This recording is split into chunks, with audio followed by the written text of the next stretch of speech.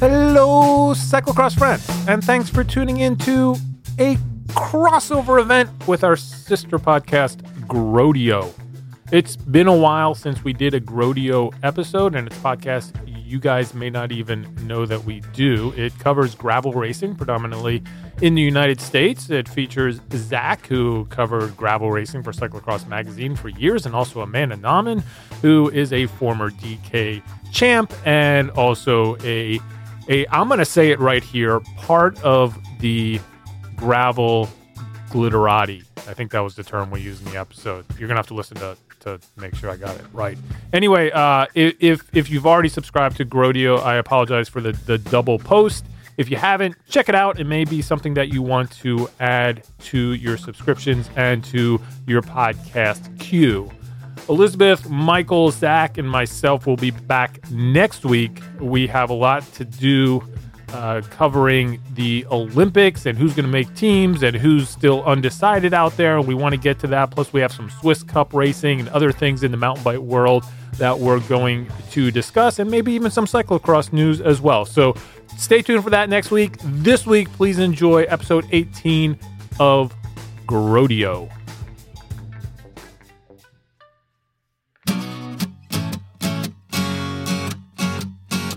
Hola, Grodio amigo, and thanks for tuning in to episode 18 of the Grodio podcast. It's been a minute, but we're back. We got gravel racing. It's happening, and we're here to cover it. Well, we're mainly talking about the Unbound Gravel Grinder. Is that right? UGG? That's what's on tap for Amanda, Zach, and myself today. If you are new to Grodio, we are part of the Wide Angle Podium Podcast Network. You can find all of the shows on the network over at wideanglepodium.com. We'd love for you to be a part of that network. You can become a member. You can subscribe to all the podcasts and help us continue to bring you content like this by signing up and donating to your favorite shows like Grodio. And yeah, we're going to continue to do this. We're back on it. It was fun to chat with everyone, and we hope you enjoy it. You can get in touch with us at Grodio on Twitter, and then we weren't sure. You'll hear at the end of this episode, we weren't sure if we actually had an email account. It's been that long. In fact, we do. It's Grodio@gmail.com. So get in touch with us there. All right. One quick note, when we recorded this, it was a couple days ago, so it was before Flow Bikes announced that they were televising Unbound Gravel, so just keep in mind we didn't know what we now know then for this. Okay, let's get on with it. We're doing a quick race recap of what's already happened this season and then jumping right into our Unbound Gravel preview with Zach. And with Amanda, it's episode 18 of Grodio, and we're doing that right now. I don't even know how do we even start. I usually do an intro for the show, or do we just like jump in? We're jumping in. We are back with episode 18 of Grodio. Sorry out there, sorry everybody to be filling up your queue with too many Grodio episodes in a row. We're trying to tamp it down a little bit, but we figured you'd want to know about Unbound. You want to know about everything that's going on in the gravel world. We got Amanda here. Amanda, just quickly, how's it going? Good, Bill. Happy to be here. Great. And I want to start with you, Zach, and I may be in trouble for asking this, but I think it's the elephant in the room and it needs to be asked. Zach, is gravel back? You know, Bill, Man, you just totally stole my. I knew where you were going, and I'm not super excited about this that you did that. So on the last episode, I don't know if it made in the final episode, but you took it. You know, you've been trying to get on, trying to be the arbiter of backness, which I appreciate. You know, I appreciate the synergy and sharing in that. But I felt like you kind of fell a little flat with the Wout van Aert one. I mean, he never really went anywhere. Just had a little bit of surgery. So I was gonna offer up this one on a silver platter, a softball, a lob. Bill, is Grodio back? Grodio is back. Hey, all right. Let's do it. All right. We are on our way. Where should we start? I got a crazy idea, Amanda. Should we start with some racing that took place in Texas over the weekend? Wow, racing. No way. I'm shocked it's back. Everything's back. Grodio's back. Gravel's back. But it looks like we kind of had. I was thinking back to a few years ago where you did the Michigan Cross the Mitten coast to coast, like 2 weeks before the bike race formerly known as DK 200. And it seems like we kind of saw that over the weekend. We're getting like those openers before the tapers start. Seems like we had a lot of hitters down in Gravel Locos, a new race down in Texas. Yeah, Texas, Arkansas, Colorado, Utah, that was a big one, and California. So, yeah, 4 big races over the weekend, all very different, which I thought was interesting. We have one that's 150 miles, very DK-esque. Rule of 3 had a mix of, all of the different kinds of gravel that we've talked about in racing. Gravel Locos was more of that wide open country road sort of style. And then the Huffmaster Hopper in California was very, very California, more of a road race with a little bit of dirt in there. It's funny. We were sharing in the Slack channel what was going down with the Rule of 3, for other things that are kind of going on in that region. And I was like, Holy cow, this event looks amazing, and I bet it's the kind that you would like as well. It was part gravel, but like part single track. Like, I kind of loved it. I saw like Payson ran 45 mil tires for that one, for the single track. So it wasn't just a little bit of single track. It seemed like it had a good amount of it. I kind of like the creativity. Yeah, I agree. And yeah, no surprise, Crystal Anthony and Sammy Runnels 1-2 in the women's field, with a little bit more single track and cyclocrossy conditions. There's no surprise there for me. And hometown race for Crystal, so nothing better than being able to go on for Sammy too. So both of them with a lot of local knowledge, I'm assuming, especially with the technical core stuff that they probably had a little bit of an advantage of being out there and being able to race previously. Well, it's kind of an interesting split too, and we had some definite. I would say, I guess we decided that we were going to frame this around UGG, the Unbound 200, and kind of what it means in that context. So it's kind of interesting, the split in the field. You had on the men's side, guys like Payson McIlvaine, Ian Boswell, Josh Berry, Tristan Ewell, Carter Decker. They opted to go for the Rule of 3, but then you have the other split. You have big names like Colin Strickland, our gravel noob, early favorite in the Grody's Rookie of the Year, Lawrence Tendam, Dylan Johnson, Pete Stetna, Ted King, Matt Stevens, a bunch of folks who opted to go down to Texas, although I guess for some guys like Colin and Matt, it makes sense because they live there. So kind of an interesting split. Kind of like in cyclocross when we had the, kind of like the West Coast series and the East Coast series. We'll see probably some podium contenders from both of those. So Payson, though, took the win down in Arkansas. So I know he's a guy who's been in the top 5 at DK and definitely will be looking to represent, improve on that here this year. So anything from the Arkansas races, Amanda, that stick out to you result wise? No, like I said, Crystal Anthony and Sammy Runnels doing well. I was happy to see, although neither of them, as I could tell, are registered for Unbound. So kind of a bummer, but I'm sure they're probably doing their own things in regards to that race. But like you mentioned about Gravel Locos having this very surprisingly deep field, I don't know the story behind it other than the race was free to register, but it was like a fundraiser for their fire department, if I'm not mistaken. And so the strategy for that event I found very interesting because they basically paid a bunch of pros to show up. and at the same time didn't charge for registration. So the strategy there I was kind of confused by, but that I know is why that field looks so dazzling, I guess, is because they made that top 10 in both the women's and the men's side pretty stacked with the hope that it would get a lot of people to sign up and donate money towards this thing. So I hope it worked out, and I hope that they raised a bunch of money towards that good cause.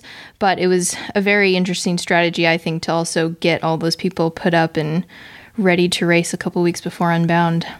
It's interesting you bring that up, and that's a great point. I think someone had referred to some of the people as the gravel glitterati, which I thought was very interesting. But now that you mention that, I saw on Instagram, I guess everyone was taking like the same picture of the, from before the event and stuff. And so it makes sense that, those athletes were active on social media. I guess, what are your thoughts seeing the idea that we have gravel glitterati? Has it become that? Has it become because of the privateer model, because of the way that these athletes are, there's a lot of attention on it and athletes are finding a way to make a living off it, that we are seeing, that social component it's like you have to be a social star and and a good bike racer at the same time. It kind of is gravel influencing. Yeah, it is, especially like the vegan cyclist was there, and Dylan Johnson, so they got their YouTube stars checked off on that list. But yeah, I thought it was interesting, especially like I said, because they didn't charge for everybody else to sign up. So it really was this big push to have a bunch of big names, stoke people out, and get them to donate to this cause, which is not necessarily the bike race, but towards something else, which I thought was cool. But yeah, I think this is going to continue happening. This is what SBT did in their first year. They paid a bunch of pros to show up and kind of have that big presence and make it something that was established and known. And that's probably a model that we're going to see going forward of a way to get a race's name out there, especially a first year one. Like all of the events I think we have just talked about besides Grasshopper, this is a first year event, which is crazy to think about. It feels like something that's been established before, that maybe has a record of, people have a feel for the event and stuff, but we're talking about things that had never existed before. So it's obviously working. I have a question, Amanda. After, we're on this subject, after looking at your social media today, would you call yourself a gravel glitterati? Yes. Slam dunk. Nice one. Guys, we are, you know what? We might have been a while, but our pun game is strong so far. I think we're doing good. We're Christian Meyer blasting off the front at DK 200 in 2019. We're way out there at the first checkpoint. So we're doing good. Oh yeah. So the next one I want to briefly mention is that Grasshopper event, the Huffmaster Hopper. In the women's field specifically, the top two women were Maud Farrell and Mariah Wilson. And these are two names that I've noticed a lot more in the past year. A couple events that happened towards the end of the pandemic, their names were up there. Mariah had the White Rim FKT for a while until Alexis Scarta took it back in November. Obviously, Katarina Nash is in fourth. We know her, and Amity Rockwell in sixth. So the women's field, I think, was really impressive at this event. There's a lot of new California heavy hitters, which I find fun and interesting. But I believe Mariah Wilson, of her and Maud, she's the only one going to Unbound. But I'm pretty stoked to see how she does there. Yeah, I noticed that. I wanted to ask you about that. I mean, we'll get to it when we talk about the women's field. But, I saw that Mariah is registered, and knowing what you know about California Gervil, you look at some of the women that she beat, including our defending UGG 200 champion, Amity Rockwell, finished ahead of Katarina Nash, who's coming back from a broken collarbone.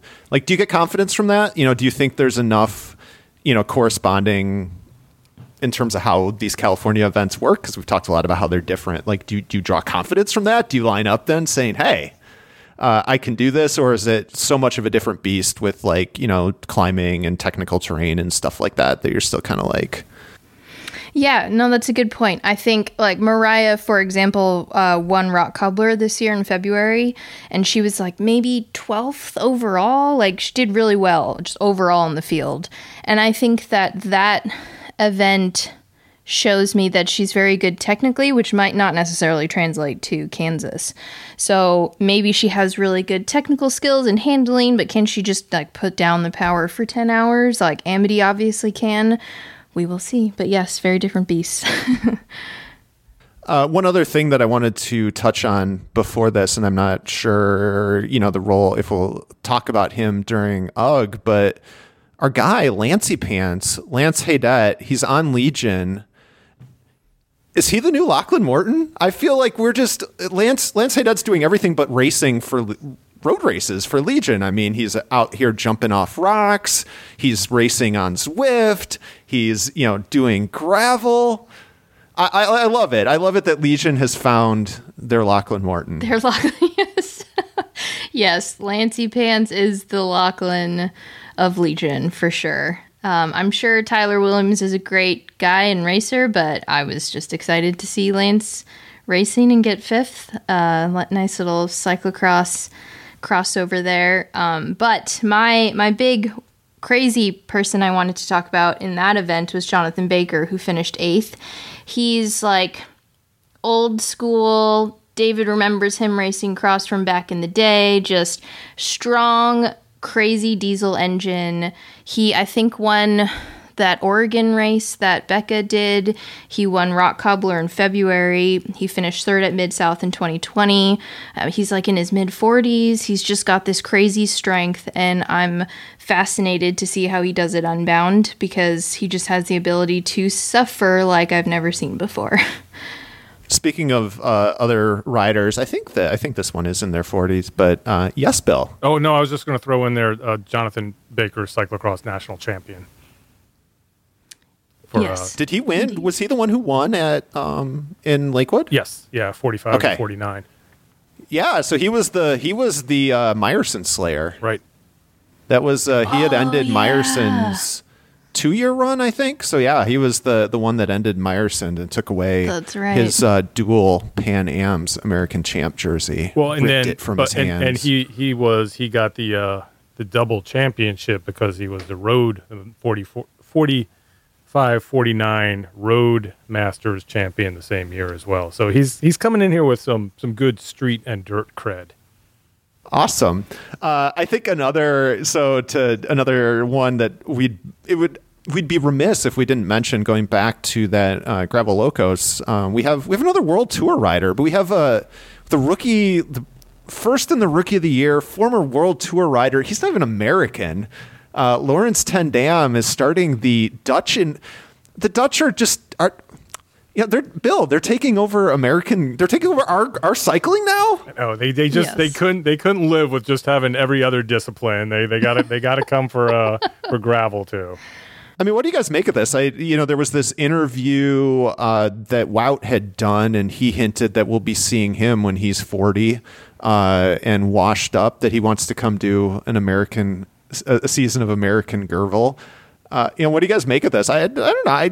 I think it's neat to see. I mean, if you can still race your bike and you're still that strong and, come to America and experience something totally different, I think it's pretty neat. It's also, it's one thing when you're seeing World Tour riders who are coming over and doing this, but Lawrence Ten Dam was like legit World Tour, I think top 10 in the Tour de France, years of just grinding it out. I mean, I think that's a different level of skill set than maybe some of the other World Tour riders we've had, and it looks like it was, he won a boot and said it was the best trophy he's ever won. So who knows? Bill, yes, is American Gravel the MLS? I was about to bring racing. up Pele in this, although even that was the NASL, so that was years before. But I was thinking of when Beckham came over and Ibrahimovic. Well, he was still good. He hated it here, but I think I love this model. The MLS model is they got a one player exemption to pay as much money as they wanted to get a washed up European player to come over in their 30s, live the high life, playing in the MLS in front of 400 fans. I love it. I think we should do this. I think this should be like every team that has a gravel program should have the Euro Pro exemption. Bend it like 10 Dam. So, Amanda, we covered the preseason, a little short of a preseason. We covered it. Should we get on to talking about the big one that's coming up? Yeah, for sure. Unbound. Did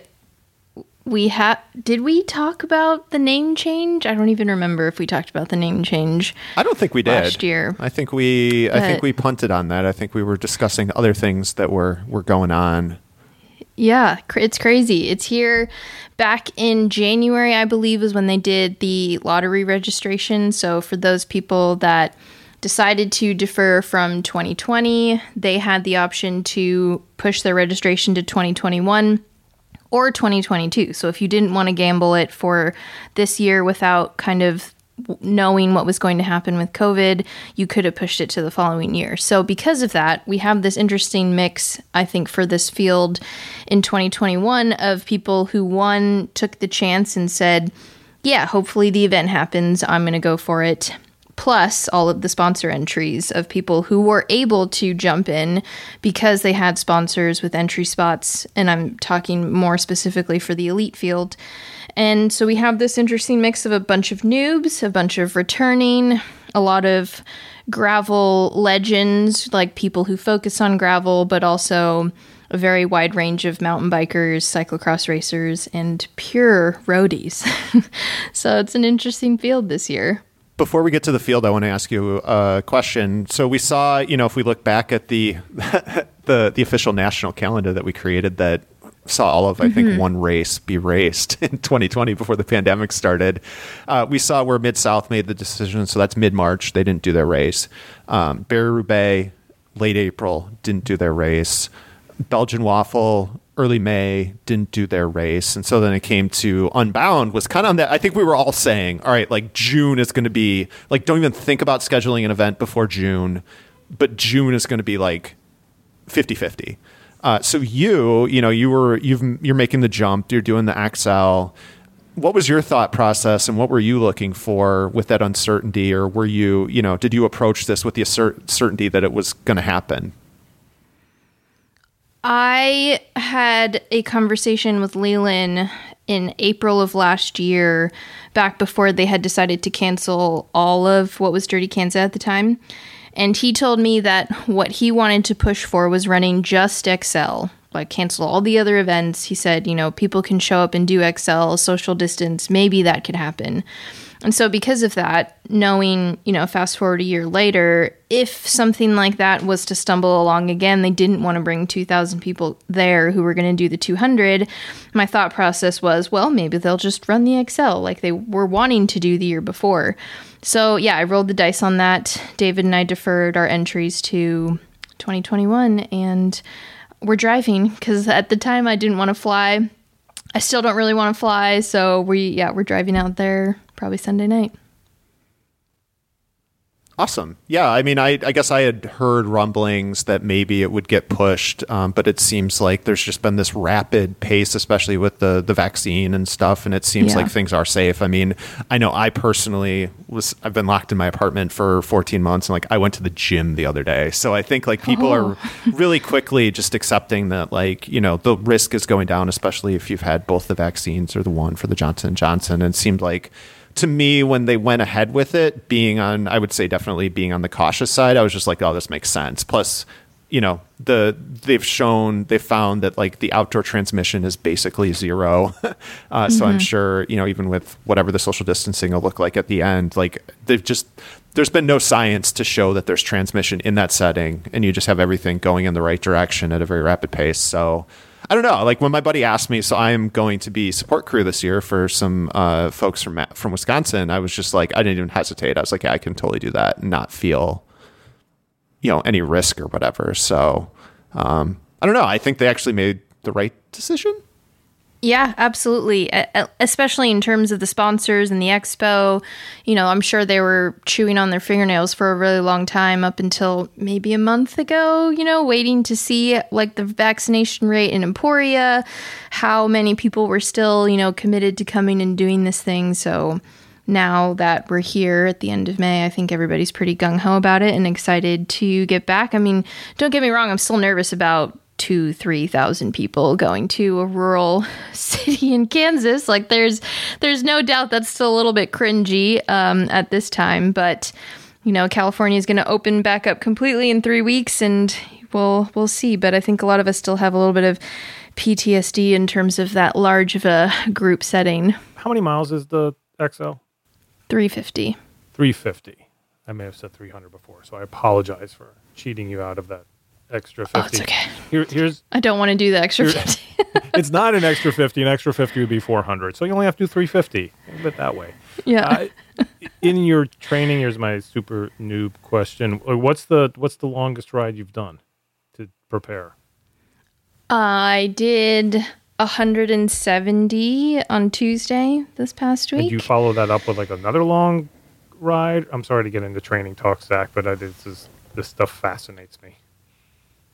Yeah, so truthfully, the training that I've done for the past few months is no crazy different than I would have done for 200, but I've done it at different times of the day. So I've like started in late afternoon and ridden into the night to see how that feels and make sure my lights are all good and stuff. But yeah, last week I did a big bike packing ride. The first day was about 85 miles and busted out my camping stuff, slept in the middle of nowhere, and then did 90 something the next day.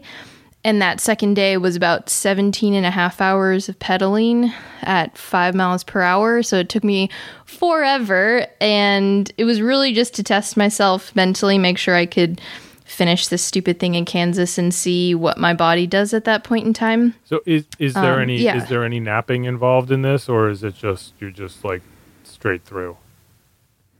It is straight through, and that's kind of the kicker in this event, is that at that distance, it's right at the cusp of like sleep deprivation, because you should be sleeping sometime in between that, but the whole point of the event is just to go through it as quickly as possible. So if you're Jake Wells, yeah, you take a nap on the side of a gas station because you're ruined, right. But you're supposed to keep going. Oh, thank you. Back at it, Zach. Mm-hmm. I have a question about that I've been wondering. So on race day, how are you going to approach your sleep schedule? Because it seems like maybe you could trick yourself kind of doing like what you do when you go to Europe for the reverse jet lag to try to get where you're waking up at noon, 1, 2. Are you going to do some sort of sleep change? Because, if you wake up at a typical, let's say 8 a.m., like if you can cheat that and move those hours of sleep the other way, it seems like that might help you come 3 p.m. on Saturday. Yeah, and that's like David and I have been going to bed really late and waking up really late recently. But I think that week leading up to it, since we are driving, we're also going to drive at weird times and get places late and then go to sleep at like 1, 2 a.m. and kind of start shifting that a little bit. So yeah, I'm definitely no expert in the sleep realm, and I'm just kind of winging it. So we'll see if it works. So We Love Coven, we're here, ultimately, we're here for the bike racing and to make prognostications and preview this race, right? That's what we do here at the Grodio. I think, since we're on the topic of the 350, the XL, I think that's where we should start. I think we've got a titanic, colossal battle in the women's race shaping up here. We have the defending champion, ultra distance, like rock star, superstar, Lael Wilcox in the field, and we have like the Queen of Kansas, Amanda Nauman. I guess I'll be the Queen of Ugg now. Sorry, I have to get used to that. The Queen of Kansas. I'm excited. How are you? You told me that like when you saw she was registered, you were a little nervous, taken aback. What are you expecting, and what are your feelings going up against? I mean, she's pretty like legendary in the field of ultra endurance biking. Yeah, absolutely. I'm super nervous. I watched so many of her videos. I think she's a huge inspiration. Her ability to just keep going is commendable. However, at 350 miles, it is still in that realm of like, you aren't breaking out camp and trying to sleep and figuring out the logistics of that. It's still very much a straight through effort. And I think that I still have a little bit of an advantage there. Not advantage, but I'm not at a disadvantage. So yeah, I'm excited to see how that goes down. I mean, I am so enamored by her and her ability to keep going. Like when I did this bike packing thing this past week, the whole time I was just thinking to myself, how do people do this? Not just for multiple days, but for weeks. For weeks she does this, like over and over. And on the second day I was done. So I'm stoked to see how it goes down. Yeah, no, it's. I mean, it was neat to see that she brought her star power to the event in 2019, and I guess it kind of made sense that she would do that. On the men's side, we have the returning champ from 2019, Jay Petterberry, and an interesting entry in this. We have another former fellow DK 200 winner taking the plunge. Matt Stevens. Were you surprised? I was surprised to see that. Were you surprised by that? I mean, had you heard any of the scuttlebutt? Had he indicated to you that he was interested? You know, what were you hearing? I found this interesting when I saw his name when I was scanning through the 200, and I was like, "Where's Matt Stevens at?" Yeah, no, me too. He is like on his own privateer program this year. Somebody from Emporia told me last week, hey, did you see Matt Stevens is registered for the XL? And I said, no, because I know he's going to make the pace way too high in the beginning and it's all going to be him. I know it. So, yeah, I mean, I'm excited to see how that men's race plays out, but am I excited for the necessary pace that might be happening in the beginning? I am not. But there's also Corey Godfrey, who's the 2010 champion. So there's two former 200 champions in that field. That is a good point. Thank you for correcting me. I'm in recent history. But yes, I've seen the trophy. I've stayed at his house. Yeah. I've seen the trophy. It was cool to get to see that. So that was pretty neat. Bill, you have a theory on the 100. Yeah, so who were you had this list of names of who was opting out of the traditional marquee event, the 200, right? That's the one that you go for. Yeah, that was the only one there was, right? Years ago, it was just that category, I believe. Yes. Yeah, and then they added, 100. Is there even less than 100 at this point, or there's like a 50? All the way down to 25. Down to 25 it's for everyone. Okay, yeah, they do a great job. I think we've talked about this on the Grodio that they've done a great job making it an event for literally everyone, as long as you can do a 25-mile bike ride. So really, kudos to the organizers for all the work that they've done on that front. Right, and then on the other end, you have idiots like Amanda who are out there trying to race 350 miles. Idiot in the best way possible. Yes. But you were going through in the green room the names of the people who were in the 100-mile race, which you would think is like the primer race. The let me see if I like this, and then I'll do the real race the next year. And we got some hitters. Can I jump in here? Yes. So I felt like, my inclination, especially seeing some of these names, I called it more of a list of shame. I think some of, these riders are accomplished athletes who should be taking on the ultimate challenge of the 200. But Bill, you might have a different theory. I'm interested in hearing this. My theory is that, we have TV coverage of this, right? And they're covering the 200, and which is great. I'm assuming they're covering everything, but that was supposed to be... Wait, there's TV coverage? Isn't there? Bill, did you read this in Cyclocross Magazine on April 1st? Oh, wait, was that an April Fool's? Did I get that wrong?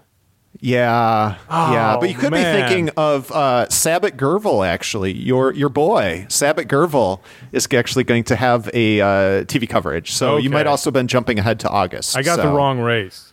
There's going to be TV coverage in the future. Why is there going to be TV coverage in the future, Zach? Because they're going to Red Bull the shit out of Unbound Gravel. And 200 miles, that's way too long to cover. 100 miles, that is perfect. Heck, we may even be down to 75 miles by the time that we have every World Tour contender over here, sort of in the the build up to the Tour de France. You're going to come to America, you're going to do Unbound, and then you're going to just jump back over and into the Tour.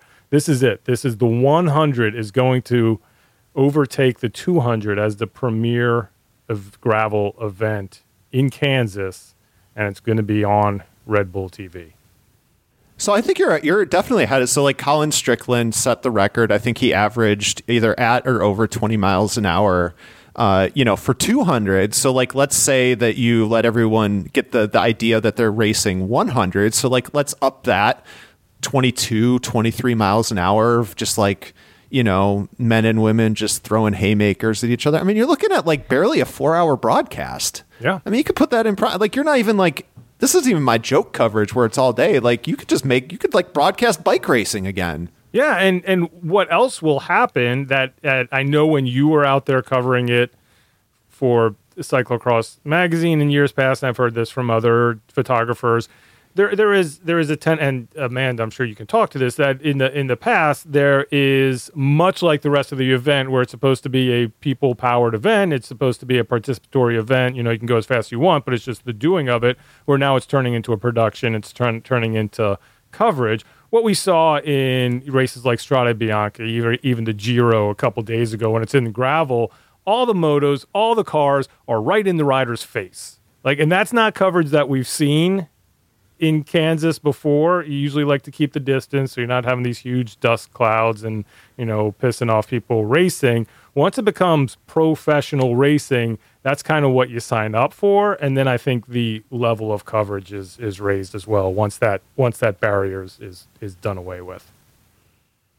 So there's going to be really big competition then. So there's the local Jeep club takes photographers around, and I think they still do a good job of not. There's going to be like competition to be in the Jeep, like that. They're going to be dishing out. That's going to be like red bib, yellow bib. Oh yeah. I think there's going to be competition to score those red bibs and be in the premier photo group, to be on the photo moto. I mean, I don't know. I mean, it certainly seems that, like, although we're saying this somewhat tongue in cheek, I think, it'd be interesting to see what happens with Sabit Gervil going to, doing video production. But, if this becomes viable, if you see, we have 2 former Dutch World Tour pros who are coming. It seems like, we've seen the media coverage. We're talking about how, Cycling News has Gervil Corner, and like they're doing legit race reporting on these races. Like, I don't know. It just seems like it's not far-fetched to imagine this world. True. So do you think that these people signed up for the 100 are being babies, or are they ahead of the curve? Where do we think? I mean, I think I know where Bill would come down. I still think like, I'm just going to like, all right, we're going there. You know what? I decided, like, I'm not a gravel journalist anymore. I'm just a guy on a podcast. We're first, my boy, Stephen Hyde, right? He's on a gravel team. Like, his team is literally made to like do Gervil. Signs up for the 100. What's up with that? Wah, wah. You probably heard from Michael Vandenham, Drew Dillman, all of these people who have done this event, who also race cross and finish it and say, that was way too hard. I was wrecked for way too long. That was a mistake. So maybe he's just scared. But Curtis White is registered for the 200, so shots fired. My guy. Hey, I said, you know what? I go back to the Grodies. I said he was my pick. You know what? Both of my picks. Screw it. The Grodies, 2 people who should be racing more Gervil. They're both doing it. Becca Fahringer, Curtis White. They're taking the plunge. I love it. From your ears to the start list. The other rider, you know what? I'm going to call her out. Lauren Stevens has been absolutely killing it. Like, she finished second in the 100 to another person, Ashton Lambie. So I don't know his deal, because he's just like setting world records, and I'm not going to argue with just some guy with a mustache. Yeah, doing track stuff. But like, Lauren finished second to him. She came within so close to winning Crusher. Didn't she finish second at Sabit Gervil too? She was up there. Maybe. I mean, she's a star. Like, she's a gravel star. She would be probably my pick to win the 200 if she were doing it, but she's doing the 100 again. So I don't know. I think she's a ginger too. What are the gingers doing? We all turn our eyes to Matteo Jorgensen. That's all I've got. All right. So we also got Tinker Juarez doing the 100. I'm giving him a pass. Why? No? I don't know. He's like the done everything. ultimate ultra endurance man, and he signed up for the 100. Okay, Come on, I Tinker. revoked my pass. David Miller. David Miller. We haven't talked about Thomas Decker yet, but we also got David Miller. What is this saying about the gravel field as well? Or is this just now? Is now this the home of former doping road cyclists? Yes.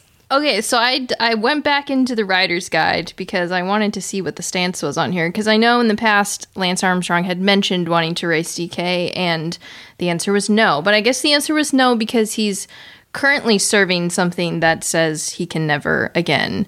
But I guess if you've already served and you are no longer in that serving, you're allowed to race. I didn't know that was a thing, but apparently in the rider's guide it says only if you are currently serving some sort of doping sanctioning. Yeah, and I guess Thomas Decker has only been very, very close to doping without any consequence. Well, we talked about this on we may have talked about this with respect to Sabbath Gervil, and I think different races are taking different approaches. And so their approach was that as long as you're not serving, because Tom Danielson was in that one. Whereas my favorite race, Gravel Worlds, throwing it back to Corey Godfrey, I don't think they'll let you race. Like, their rule is if you've ever been popped for doping, like, just don't even bother coming to Gravel Worlds.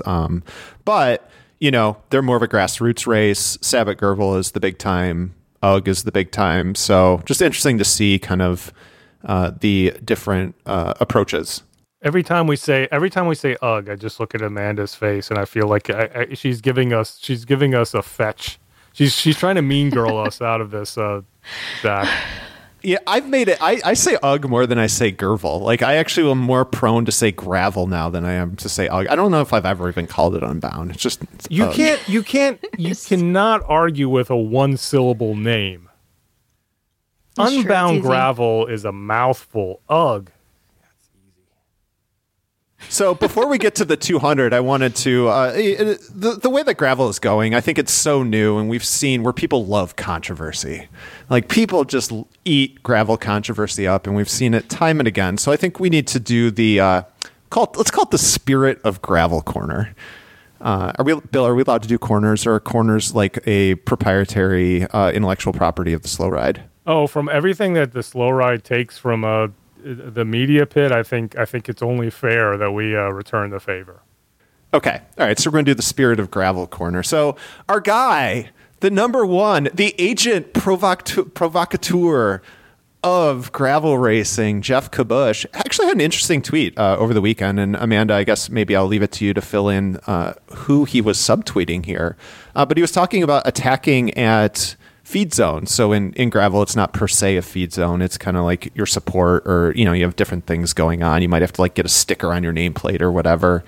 What was your reaction to that? I thought it was kind of interesting because it is say you come to the checkpoint and sometimes people leave a little bit quicker than others. Is there an obligation to wait for your group? Is it, every person for themselves? What has been your experience with the feed zones?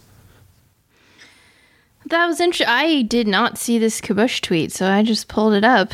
Yeah, I don't know. This is interesting. Tinker Juarez won Rock Cobbler in 2019, I believe, maybe 2020, from a feed zone attack, and the racers were not happy about that.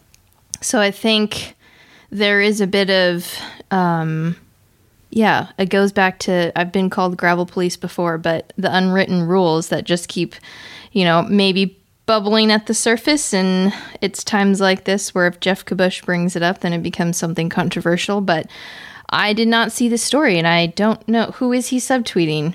Well, I'm guessing. I mean, just let's be honest, the way that it's working is probably going to be a man, just because of the pack dynamic at the front. So he's subtweeting Payson, or Lawrence Tendam, or Matt Acker, or who won the other race? But he says in Kansas. Well, he said that he heard rumblings of it occurring over the weekend, but he's seen it in Kansas. I bet it was Matt Stevens during the Great Aero Bar Air stand up. No, I'm just kidding. I'm just kidding. Can we sort of spell out exactly what he was saying? Because I think there is a point here. He's saying that riders who have more resources and are able to have follow vehicles are able to get more support and support handed to them. So they have the people out there waiting for them, able to hand up bottles, food, whatever they need right to them. It makes it easier to be able to attack through that, as opposed to other riders who may still have to treat it like an old-fashioned aid station and get off their bike and find their stuff and refuel and get back on there. And then it becomes this inequity that if it was truly like, a professional road race and the riders were like, well, screw you guys, we're just going, and everybody's on an equal footing, that's one thing. But it's when everybody doesn't have equal resources. I think that was part of his point too, that then that's not really fair to the field. Yeah, and I kind of wonder if it was depending. Every race does it differently. So I like how the Unbound gravel grinder. I got a smile out of Amanda. All right, yeah, that's what I was looking for. Unbound. I like that they say you can only get help at these specific locations. But even within that, I think, when it comes to the elites, I think a lot of them do have good support, though, and so they are set up that way. But interesting to me was doing a story about the former Panaracer team and watching them at the checkpoints. They actually do, their top riders all do musette bags at the first checkpoint, and so they were just kind of taking a hit in terms of not stopping and running the risk that they can keep going of just.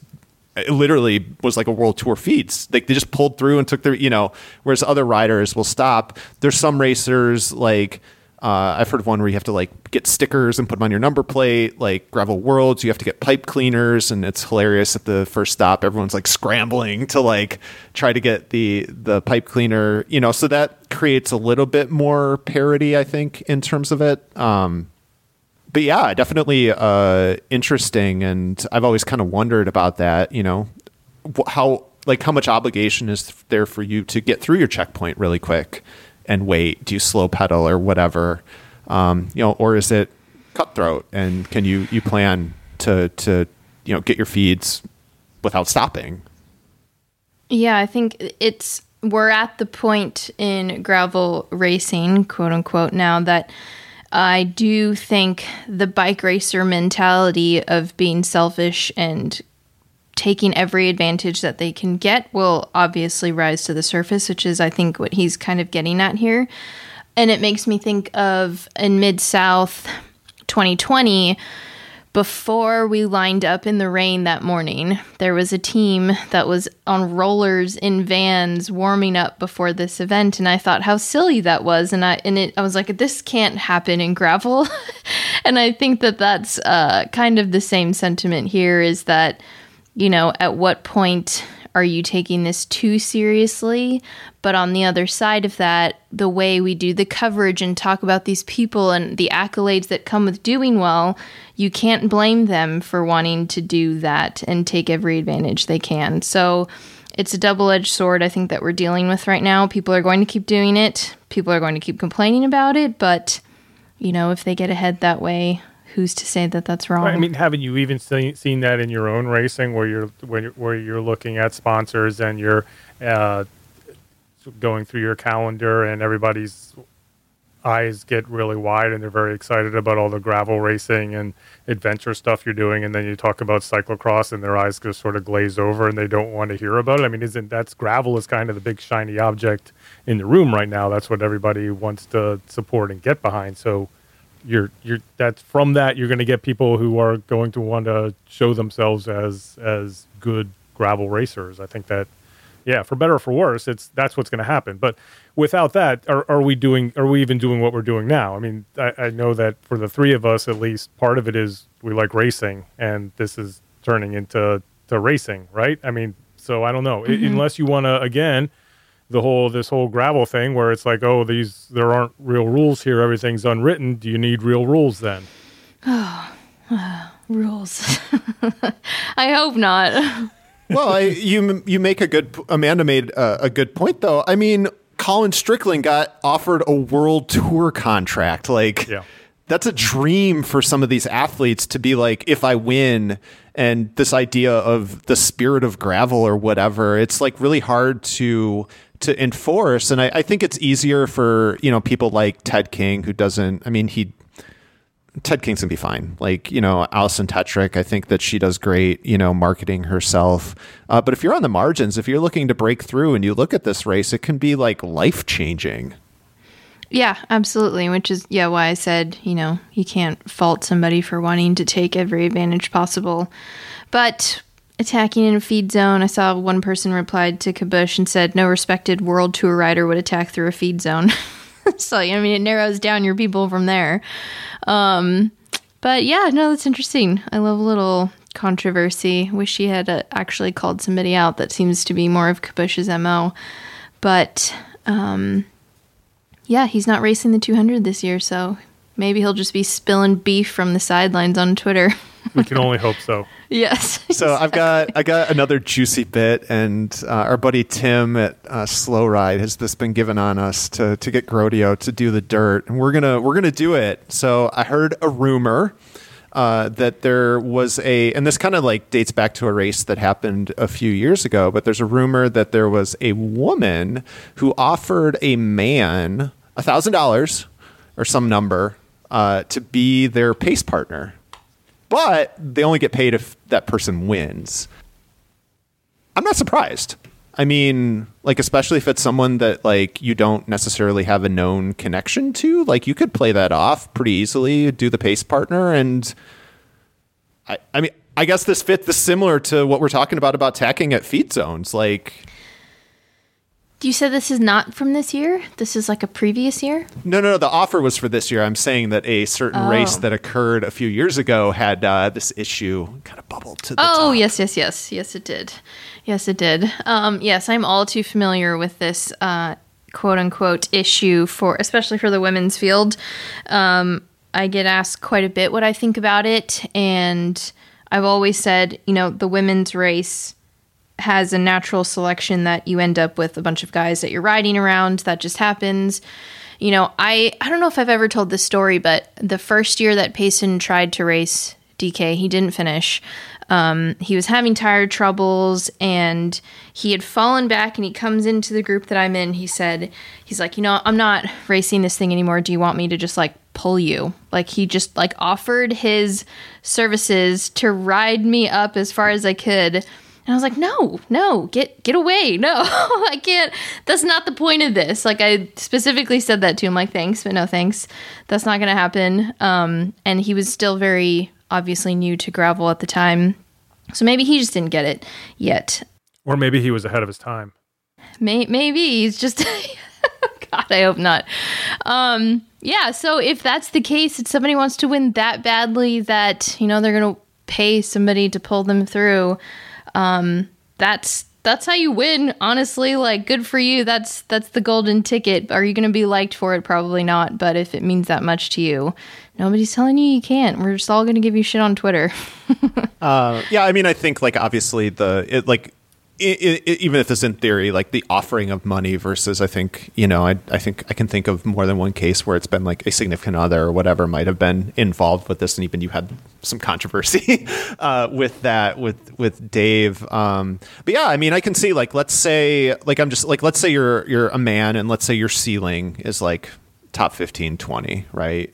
Like, yeah, that's great, but like there's a certain level of like, oh, it'd be really of accomplishment if like you were to help the women's champion, like, shit, yeah. I made this, like, my ex-girlfriend, I was like, do you need me to pull for you at a gravel event? Like, I will gladly just sit on the front and like you hop on and I'll drag you, because like I would get some level of achievement that I'm not going to get because I'm not going to win a men's race. And so I guess I could almost see where it's like this mutually beneficial thing. And I just kind of wonder if this will occur. And it seems like we still have not sorted out the spirit of gravel. And is this allowed? It still seems like, and then you get to the gray areas where Payson's like, well, my race is over, but hey, I like Amanda. Yeah.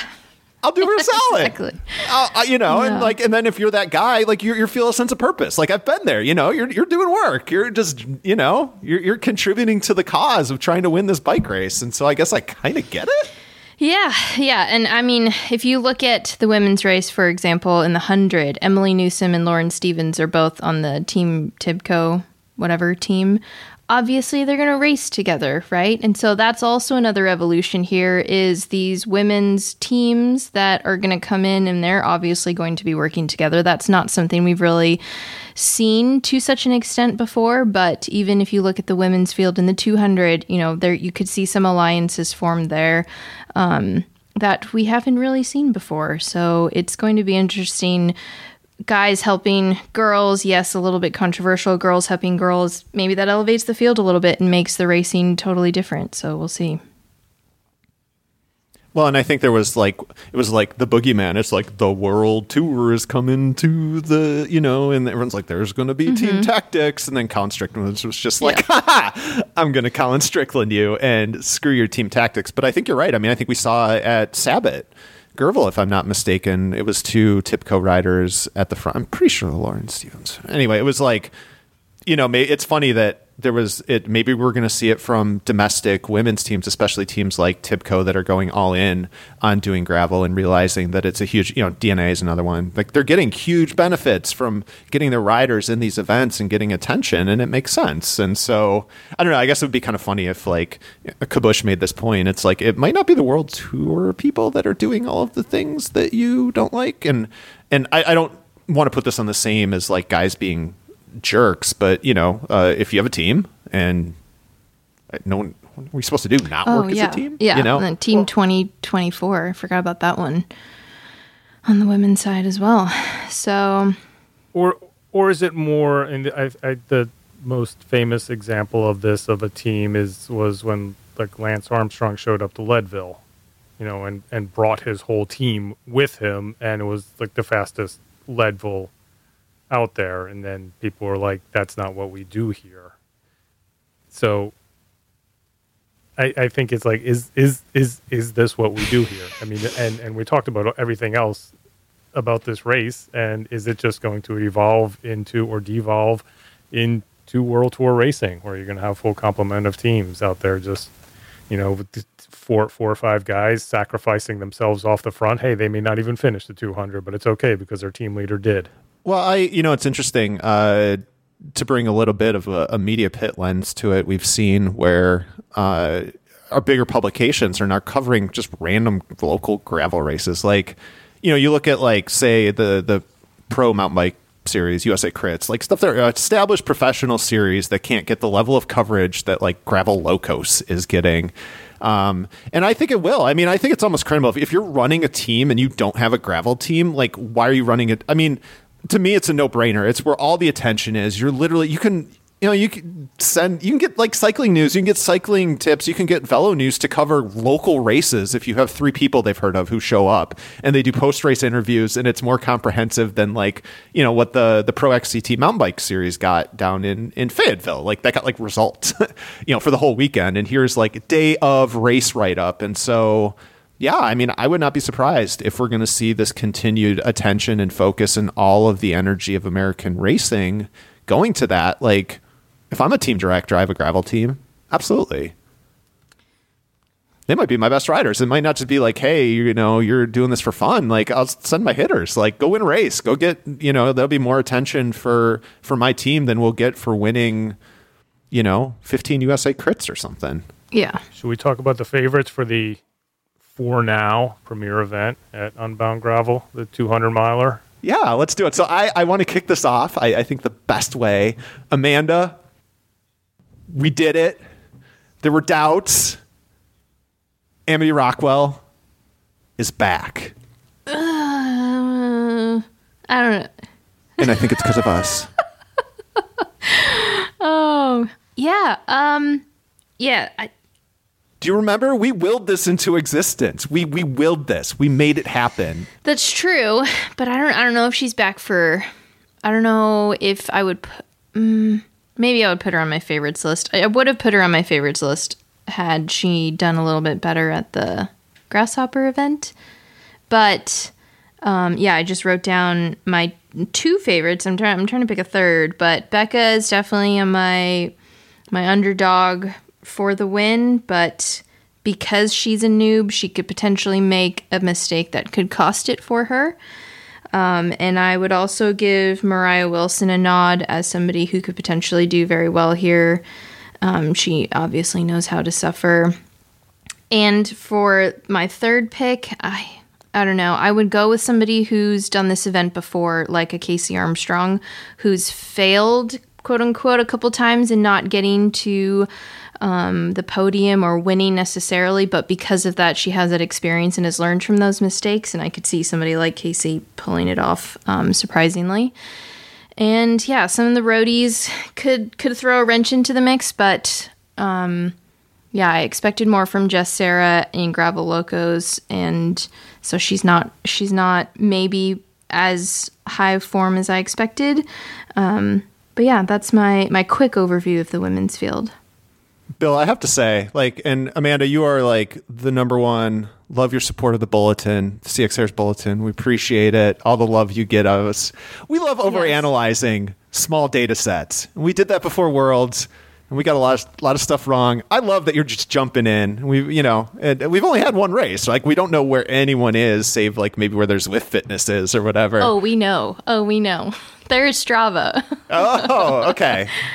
So, all right. Well, I like this. So here's an interesting one that I was thinking about, my list. I think Olivia Dillon, she has some unfinished business. I think if you remember, she was going to win in 2019 by a lot until she flatted 16 times in the last 50 or so miles of the race. So I know that she was super unhappy about that finish, obviously. So I think she's going to be bouncing back with something to prove. And yeah, I think her girl Becca, I think she showed how strong she was at Oregon Trail.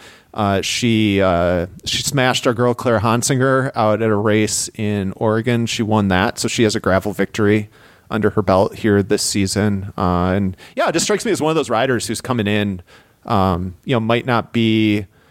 Although I will say, she did build her profile quite a bit with her vlogs and stuff. I think she had a very successful cyclocross season when it comes to building popularity. So I don't think she'll be able to sneak up quite as well on people. The vlog bump. People have seen the vlog. They've heard of her. So, who else? Another rider that I think had a really, I'm not going to call it quiet, but Alison Tetrick finished second in 2019. So I wouldn't be surprised to see her continue her podium, quest that she seems to be on every year. Yes, definitely.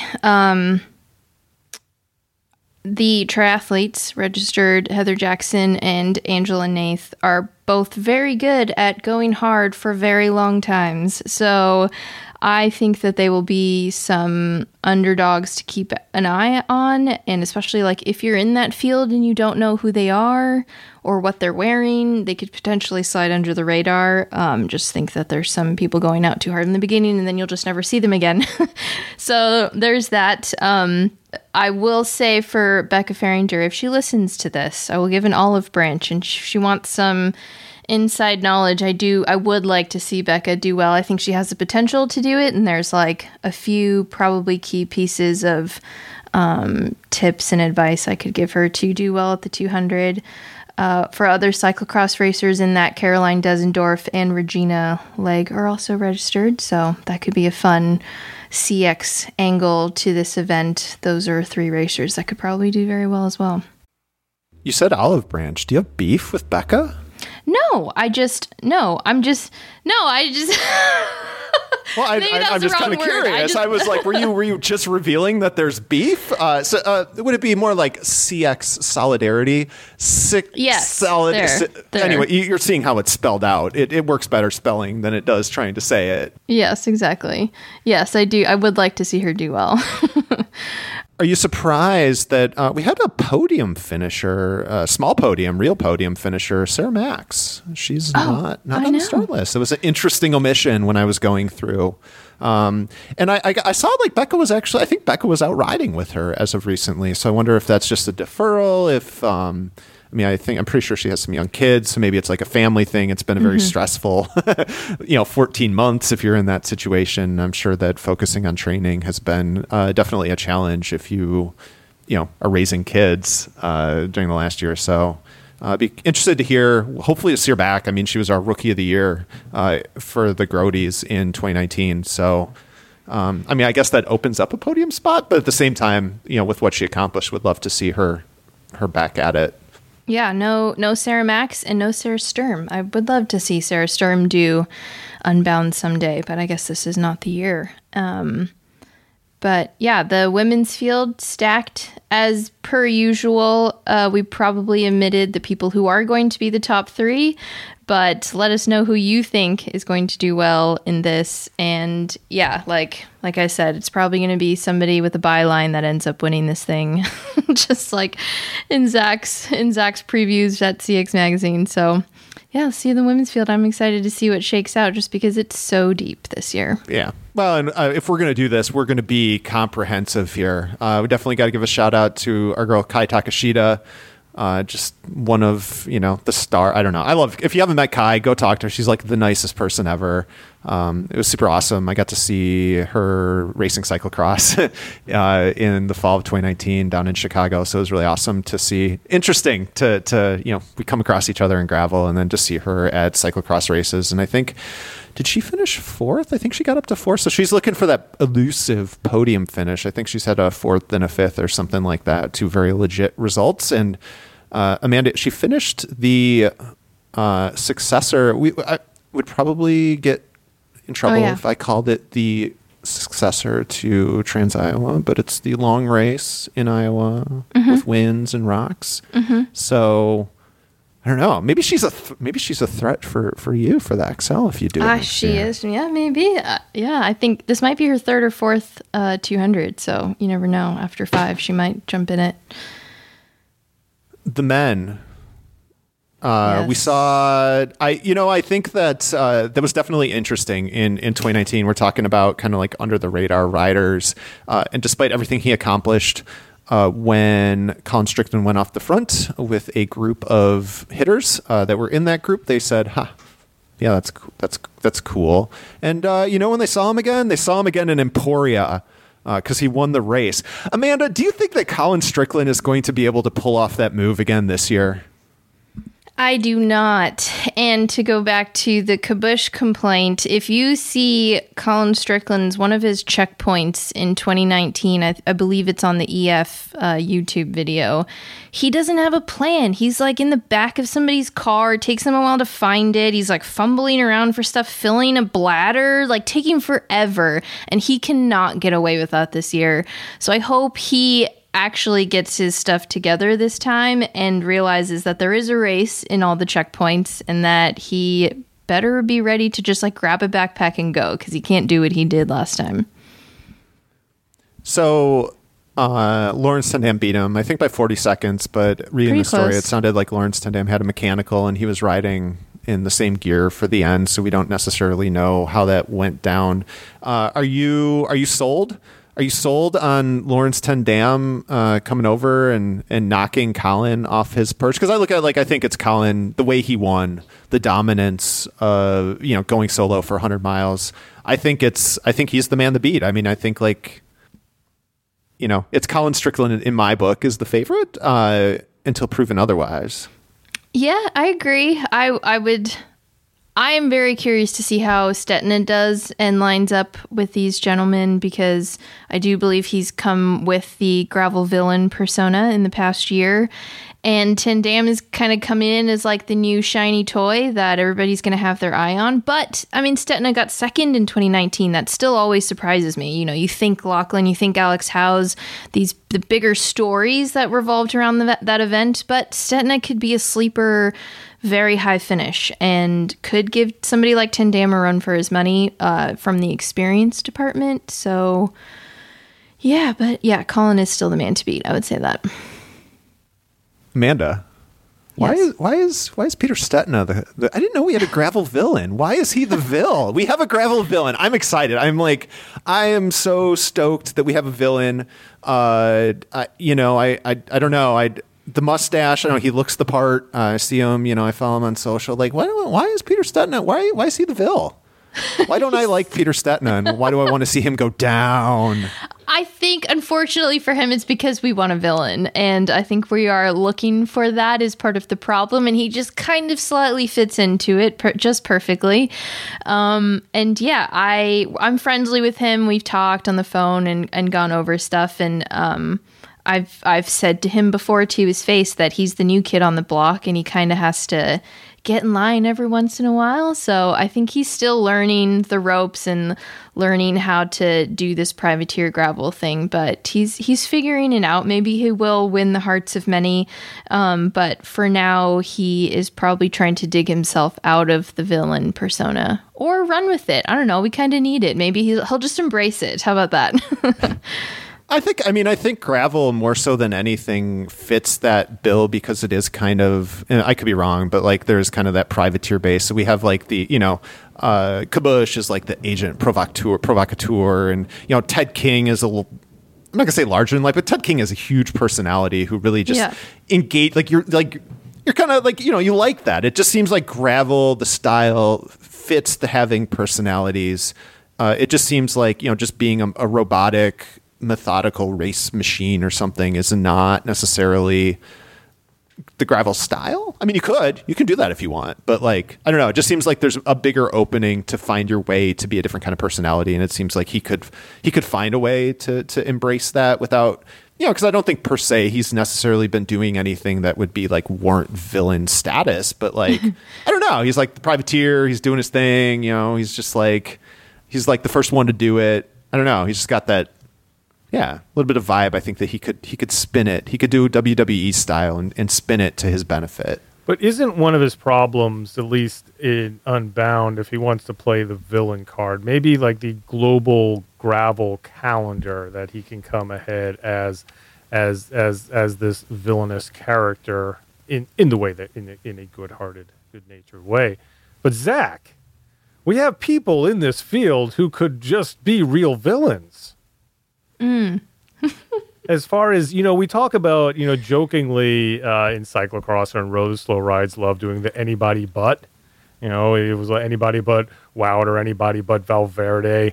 Is there a anybody but Quinn Simmons contingent out there? I think so. I mean, he's young man. I mean, the young man had a rough year, and so I think he'll be in contention, though. I mean, I think it's a very real possibility that Quinn Simmons, the dude is one of the most talented bike racers to come through America. I mean, I've gotten in trouble for putting a time period on this. So I would say in recent memory, Quinn Simmons is one of the most talented bike racers that we've seen come out of the United States of America. But yeah, I mean, I think that there's a substantial contingent given why people don't like him, and that we know that, like, there's been, like, gravel is like the sport of inclusivity, and, like, events, they changed the name to be inclusive to it says inclusivity. So yes, I think that there will be a ABQ, not to be confused with Albuquerque. Okay.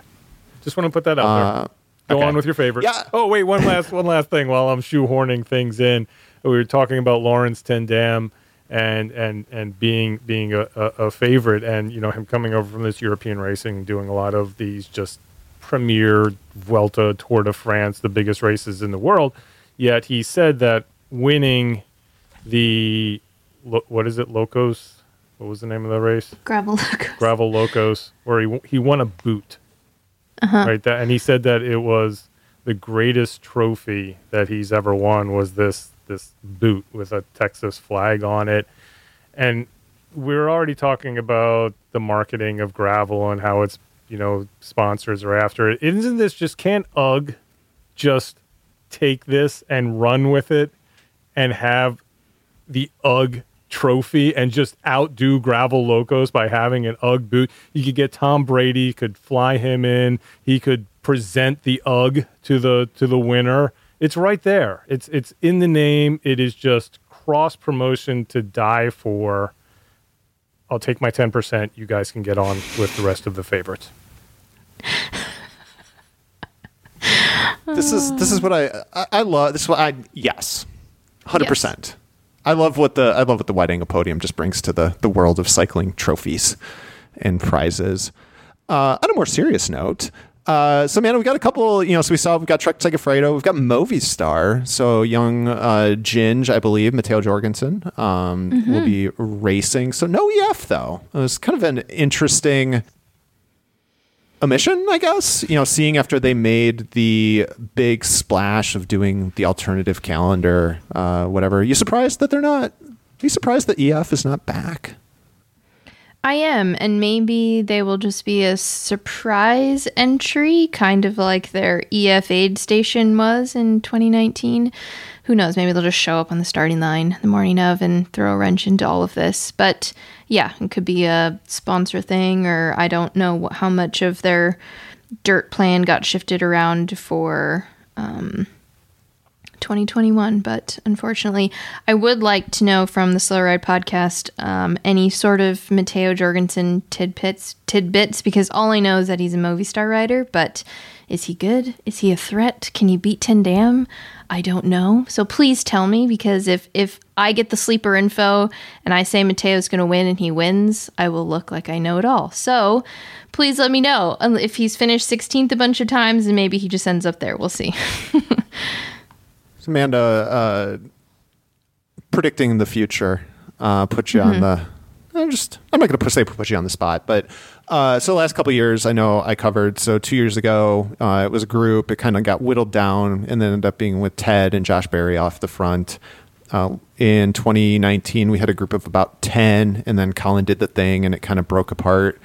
Knowing that as the quality of the riders increase or whatever, how are you feeling this one playing out? I'm trying to imagine in my mind, the stories that we can, the narrative, the story of how the can't do it as intellectual property of Cosmo Catalano, how the event was decided.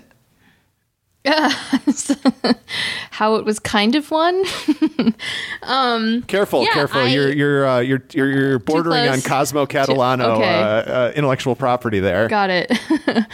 I think the way that Kansas plays out, and we hypothesized this in 2019, was it's going to be a road race and it's going to come down to the finish and they're going to stay together forever, and there's all these big names, and I think the same could be potentially said for this year, but we all learned our lesson in 2019 that Kansas is going to throw some sort of wrench into that plan, and it's not going to end up that way. One thing I also don't know about this year, because I haven't looked at the athlete guide for the 200, is how the checkpoints work. And so if there's a 50, 100, 150 like there has been in the past, so there's two, just like in 2019. It's. I think it actually is I think if I remember correctly, they usually run the course twice, and I'm pretty sure it's the exact same course as 2019 going north. Okay. So then, that being said, the way that those two checkpoints are going to work will be very similar to 2019. So more time in between. Less time at the checkpoints for things to regroup and leave a checkpoint together, so there's more room to blow up out on the road and do whatever.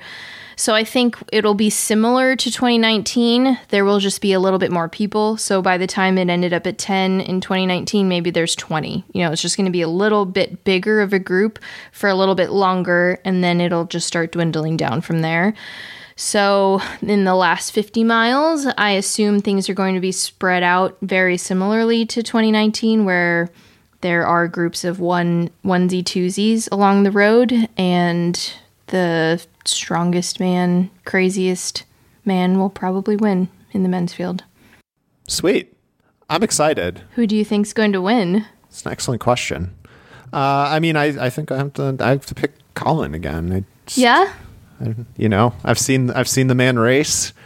He's the man to beat. He has the Red Bull highly super sleek produced video bump going for him. Saw he was doing some crazy jumping and weights, and I don't know. I'm sold. The Red Bull media house. I don't know. In all seriousness, I think he has a skill set that suits itself to winning this race. He's a powerhouse who can ride his bike for a long period of time. And, I mean, he's like Colin Colin could like play point guard. He could have played point guard in like the NCAA basketball. He could have been a star soccer player. Like, he is an athlete. Like, and you know, this kind of race I think favors that, you know, over being a scrawny cyclist or whatever. I mean, endurance and. Yeah, I think that's a good pick. When I look at this list, it's hard to see any sort of alliances forming, like Lachlan and Alex, that they stayed together, they helped each other out, you know. But when you go through this, like, yeah, Ian Boswell and Colin Strickland both ride for Wahoo, and they did that cool video with Stetna. But like, when they're out there, is that going to be a thing? You know, I don't know how people will go all for one for all, or decide like, hey, we should work together and do this thing and try and get away. It's going to be very, very interesting. Also, Travis McCabe, Crit Beef, crossed over to Criterium Nation there. Who knows how he's going to throw down. The true Crit Beef with him doing it as well. There are people in my corner of the world where the Armed Forces Classic is taking place on that same weekend, who are very upset that he has decided to race a gravel race instead of show up and throw down in the first potential Crit Beef matchup.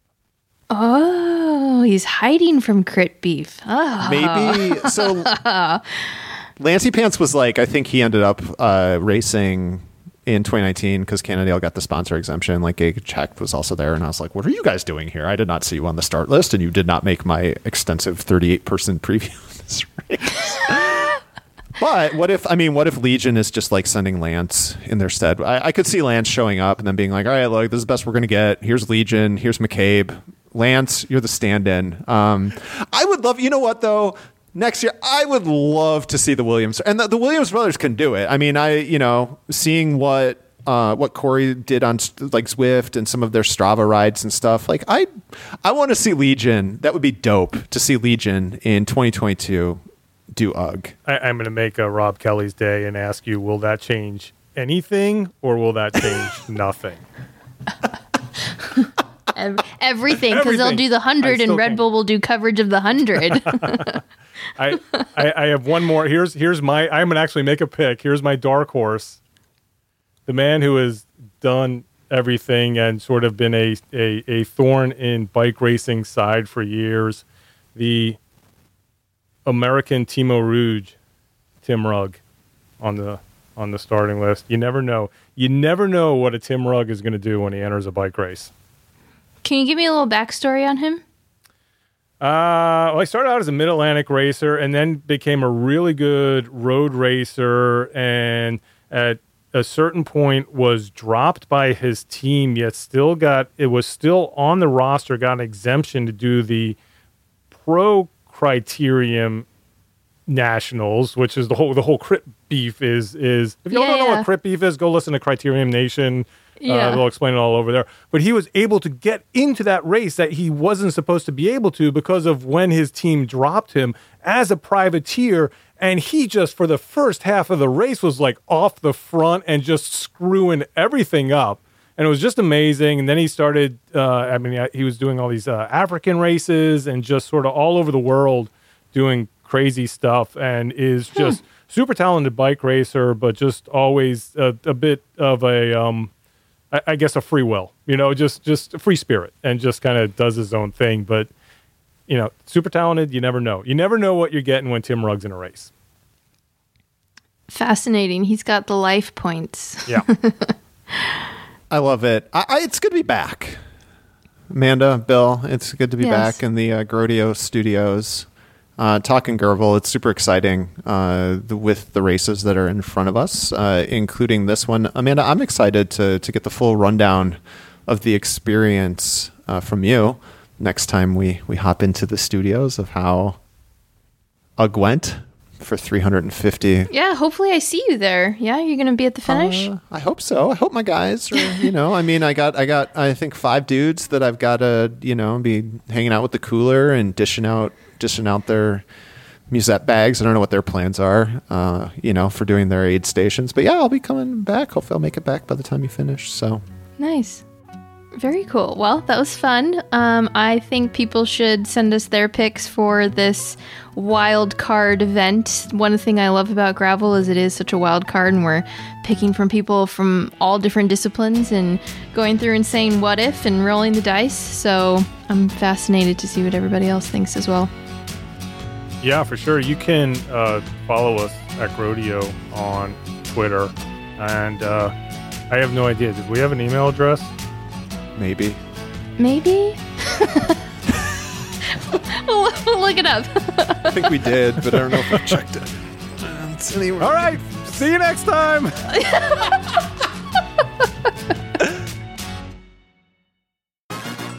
The Slow Ride Podcast, 3 idiots who are usually wrong. The Slow Ride Podcast, the titanium of podcasts. The Slow Ride Podcast. It's like if David Vanderpool had a podcast. The Slow Ride Podcast, the Zwift racing of podcasts. The Slow Ride Podcast, find the real advice. The Slow Ride Podcast. The Arrow helmet of podcasts. The Slow Ride Podcast, sport leader coming through. The Slow Ride Podcast, when's Lance gonna sue us? The Slow Ride Podcast. The experts in French cycling. The Slow Ride Podcast, official fan experience zone on Facebook. The Slow Ride Podcast. The gravel bike of podcasts. The Slow Ride Podcast, both vertically and horizontally compliant. The Slow Ride Podcast.